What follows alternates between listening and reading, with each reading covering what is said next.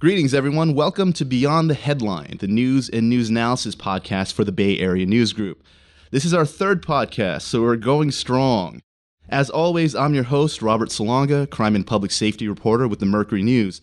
Our normal partner in crime, Matthias Gaffney, is out investigating stuff right now, so he'll be joining us next week. But I've got our trusty super producer, Paul Baca, alongside me, so we will muster through. How's it going, Paul? Hi, everybody. All right, in this episode, we'll discuss and explore the issue of campus sexual assault and how universities in the Bay Area and beyond are informing students when they occur in their communities. A lot of the talk in the recent past has been anchored around the case of Brock Turner, the former Stanford swimmer who was convicted of raping an unconscious woman outside a fraternity house last year. He was handed a relatively light sentence and has since moved back to Ohio as a registered sex offender. Just over the past week, he was the literal face of the issue in an awareness campaign run at Cal Poly San Luis Obispo. Since then, we've had more incidents that occurred at Stanford, one of which elicited campus alerts, and one that didn't, and a string of sexual assaults alleged against another student athlete at San Jose State University has prompted the administration to revamp how they keep students in the loop. To help us sort this out, we're joined by Katy Murphy, higher education reporter extraordinaire with the Bay Area News Group, who's been covering this issue closely over the past year for us. Welcome to the podcast, Katy. Thanks for having me. And so we'll get right into it. To walk us through the last few instances where this has come up, particularly at Stanford and San Jose State. Okay, so Stanford put out an alert in September about a student who had reported she was sexually assaulted in a dorm.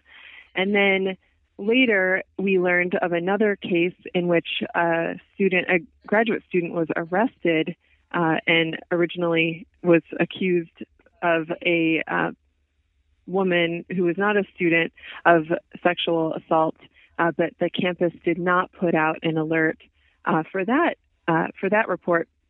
And then we found out about a case at San Jose State in which a water polo player who's a freshman has been accused of sexually assaulting two other student athletes at the same party over Labor Day weekend.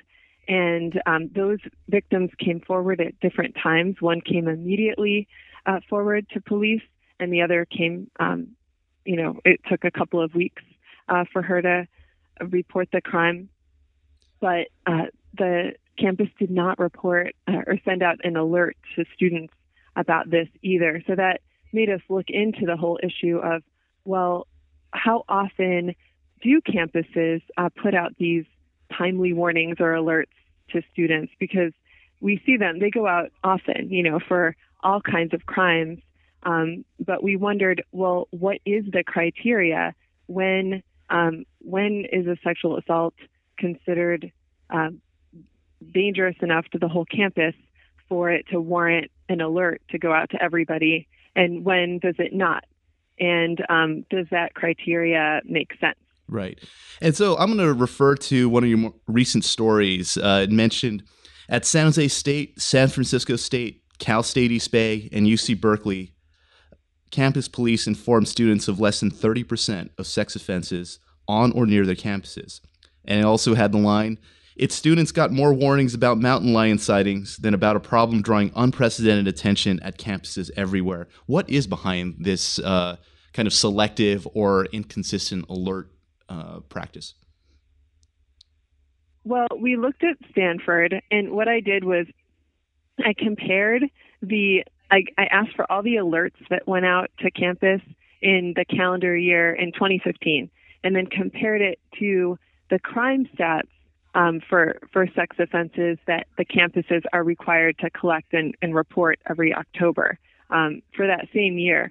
And at Stanford, because that was one of the cases in question where we were asking questions about why they didn't send out an alert, for that year, there actually was only one alert that was related to sexual assault that went out to students, when that same year they got 25 reports of rape and 39 total reports of sex offenses. And that was the campus that had 2 alerts for mountain lion sightings. And so that's just one example. At San Jose State, they sent out five alerts, when there were 17 total reports of sex offenses according to the same law. And at UC Berkeley, which actually is more likely than the other campuses to report sexual assaults by acquaintances, they put out 11 alerts for 45 sex crimes that they logged that year. And so, walk us through one of the law or the ordinance that is behind this compulsory crime reporting on campuses is known as the Clery Act. What exactly does it require, and how adherent are schools in terms of following? Are they following it to the letter? Are they following it to the spirit? What kind of latitude is actually afforded campuses in reporting crimes to students and the community? So this is all goes back to a federal law called the Jean Clery Act. And Jean Clery was actually a Lehigh University student who was raped and murdered in her dorm in 1986. And her parents felt that that there had been a crime escalation on campus and that the administration had failed to notify the campus community about these problems, these safety problems. So it requires all schools, public and private, that get federal money to provide information, to collect stats on specific crimes, not just sex offenses, robbery as well, and other violent crimes, and to keep a log somewhere, and also to provide an annual report with the stats. And that's what we use for our analysis. So it requires them to keep track of those stats every year, and it also requires them to issue an alert or a timely warning or even an emergency warning for when they decide that they've gotten a report that they feel presents a serious or ongoing danger to the campus. So the thing is that there's just a lot of discretion. There's usually one person in a campus police department and possibly somebody in the university administration that handles all these sexual assault complaints that makes the call about whether a crime that they have gotten wind of should rises to the level of an alert. And so I think what I found is that a lot of campuses, I don't know if they see it as hiding information, but they're much more likely to put out an alert like a stranger jumps out of the bushes and grabs somebody when they're walking to class. It's like usually sexual batteries that happen, which I would want to know about as a student for sure, to random people in public places, but they're much less likely to report somebody was sexually assaulted allegedly at a fraternity or at a house party or something. UC Berkeley actually in the data we looked at, UC Berkeley was really, for 2015, was the only campus that was really reporting those kinds of things. And their argument is, well, these are, we've identified the suspect, we know who the person is, or we've arrested them, so it makes them less of a threat to campus, and we don't need to broadcast this incident to the whole campus. Sure. They also say, well, we're not keeping this hidden. We keep crime logs. If people want to see what's going on, they can just go check the crime log. But I don't know about you, Rob, but when I was in college, I didn't know that a crime log existed, or if I did, I wouldn't know where to find it. So I think the counter argument from students is saying, well, we need to look at these things differently. Yes, we know who the perpetrator is. It's not some crazy stranger on the loose who's grabbing people, but we need to know as students when these things come up, so it creates a heightened awareness of the types of situations in which these sexual assaults are occurring and the prevalence of them, to make it more real that this is happening and it could happen to me. Right. And for the record, I was a crime reporter in college as well. So I was one of the weirdos who was actually looking at the crime logs. I'm a bad example of Okay, that. well, forget that question. Well, along those lines. So you touched on it there as far as the advocacy of that argument of, you know, informing the students, but not as one of your sources in one of your recent stories. I believe the San Jose State police official talking about not wanting to inoculate students to these types of incidents. Essentially, it becomes kind of like a background noise. They see, you know, alerts over and over and over again, then they start to tune them out. Versus that idea of you know, making it clear that this is a more than regular occurrence on campuses. I mean, what is the balance that things are moving toward, if they are? I mean, what are faculty, students, staff? I mean, are they demanding more? Well, I know that at San Jose State, the one of the victims in the attack, you know, the incident involving the water polo player, she told me she wished the campus had put out an alert about her report and said that she really, even though there was all this discussion about campus sexual assault, because she hadn't heard of concrete cases, she didn't really think that it could happen to her, and she felt that something should have gone out. And in light of her concerns, I think other people on campus were asking questions about it. The president of San Jose State said that she would look into this and look into the protocols for making the determination. But I don't know. They said it was too soon to say how they might change them and whether that might result in more alerts going out. I think there is just such a growing awareness of this problem that in general of this larger problem of sexual violence on campus, that once this, I mean, I just don't think that this had really been discussed much before, the alerts. And so I think it's possible that campuses will be more likely to issue them. But I know that they also, the Stanford police spokesperson told me that he has been implored by victims to not issue alerts. And I haven't heard that specifically from any sexual assault victims that I've spoken to, but he said that there's just this trauma, and he feels like if it was a practice to report every assault or alert broadcast every assault report that comes to their attention, that it might have a chilling effect on people reporting. Even if they're anonymous? I mean, they're not named in these reports. Even if they're right, they're not. And yeah, I should be clear that these alerts are very vague and often don't even include the exact location or anything that would identify the victim. His claim is that nevertheless, people might be, they're just worried that people will be talking about it, and that the media will find out and create some kind of media circus around it. And so that, but the law does not allow the colleges to take that into account. So he did tell me that argument, but he also told me that they can't. They have to consider the greater good of the campus. They can't, if a victim says, please don't put this out, even anonymously, they are not supposed to take that into consideration. Anyway. I see.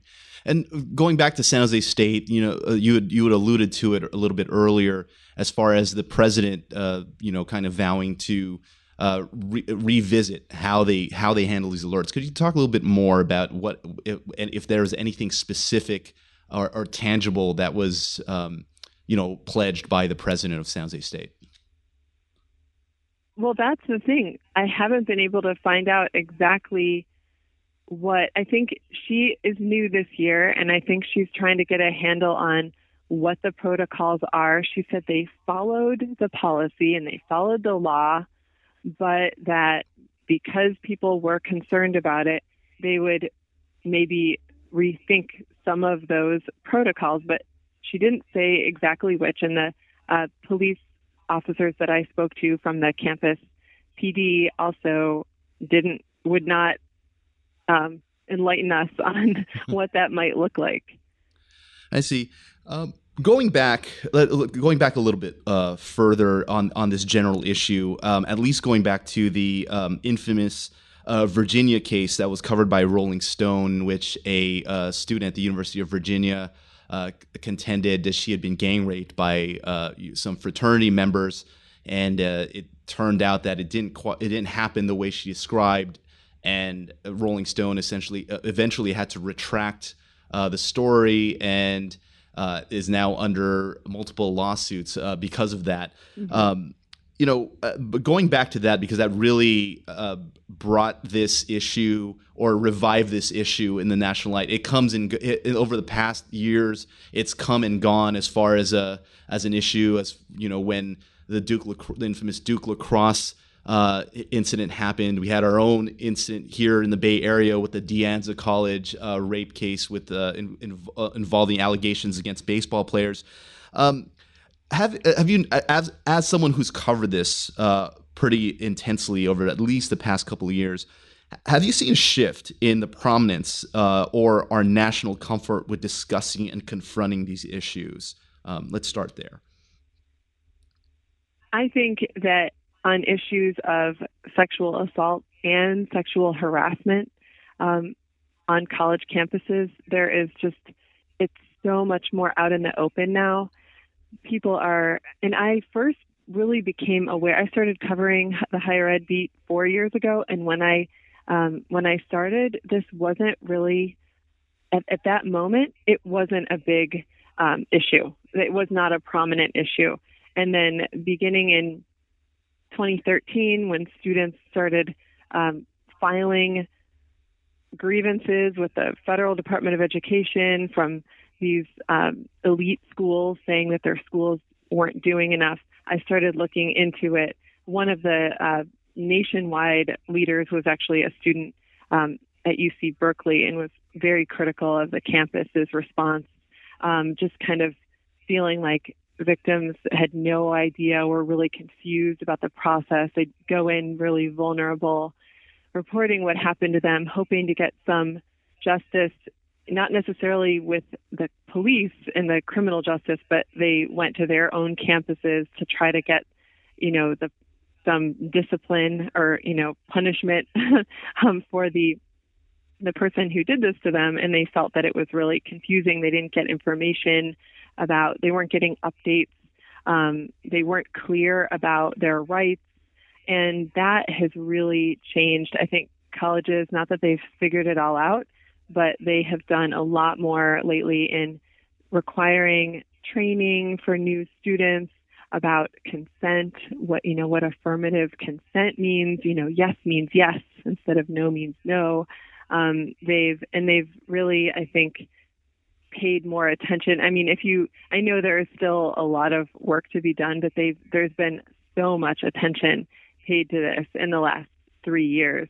And then also with sexual harassment too, just people are coming forward and saying that this happened to me, whereas before almost everybody remained anonymous.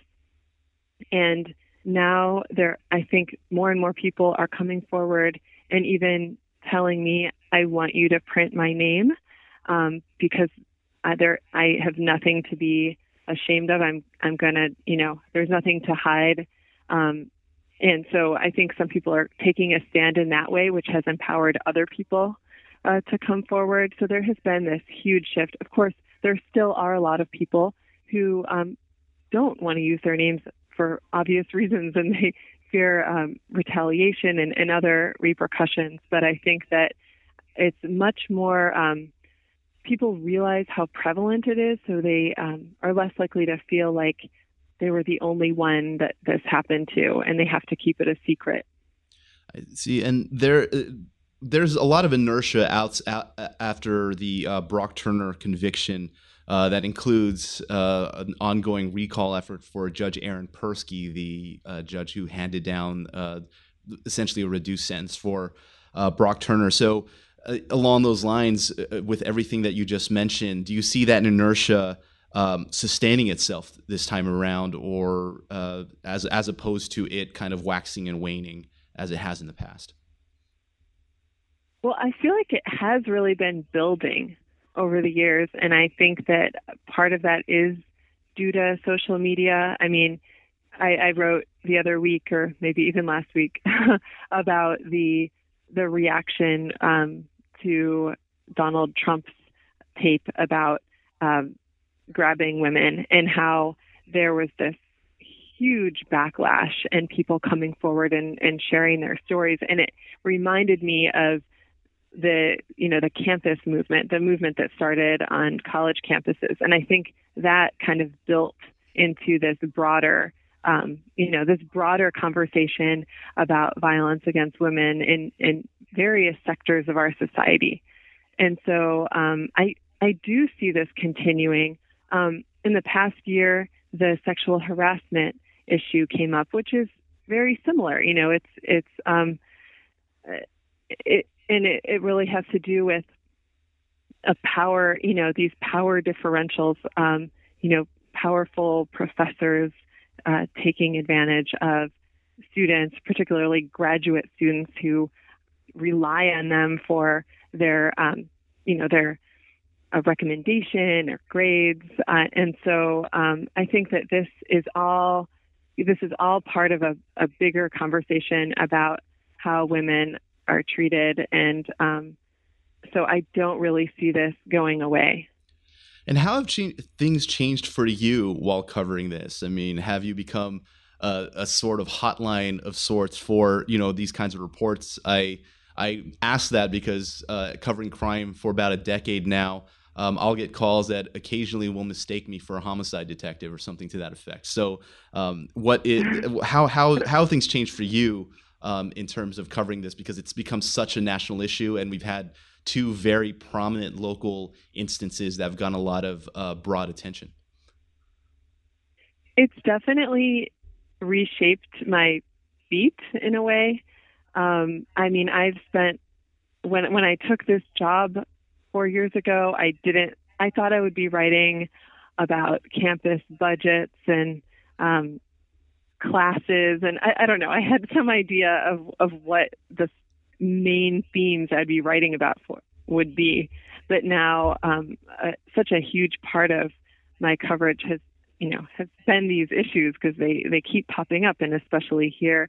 And people have been writing me. I've definitely gotten some heartbreaking stories from parents saying, this horrible thing happened to my daughter when she was a student at this school or that school, and you should check out this professor. And a lot of these cases are hard to pin down so many years after the fact. But I definitely have, yes, people are more likely to come to me and tell me. But I think they don't think that I think they're not confused about who I am or what my role is. Like I think sometimes people do with crime reporters. Good deal. It goes along to my philosophy that at its heart, every journalist is a crime reporter in some fashion, because we're all going to come toward that, whether it's covering politics or tech or higher ed. So that's all the time we have for this edition. And as usual, bless you if you've made it all the way through. I'd like to thank Katy for stopping by today. Read her articles at mercurynews.com and eastbaytimes.com, and find her on Twitter at Katy Murphy, and that's Katy, Katy, like the pop singer. And as always, please send suggestions for future episodes, whether it's a topic or general question you have about something we've covered, or how or why we covered it, to me on Twitter at Robert Salonga, or our trusty co-host Matthias Gaffney at mgaffney. We'll talk to you soon on Beyond the Headline. Paul, play us out, my man.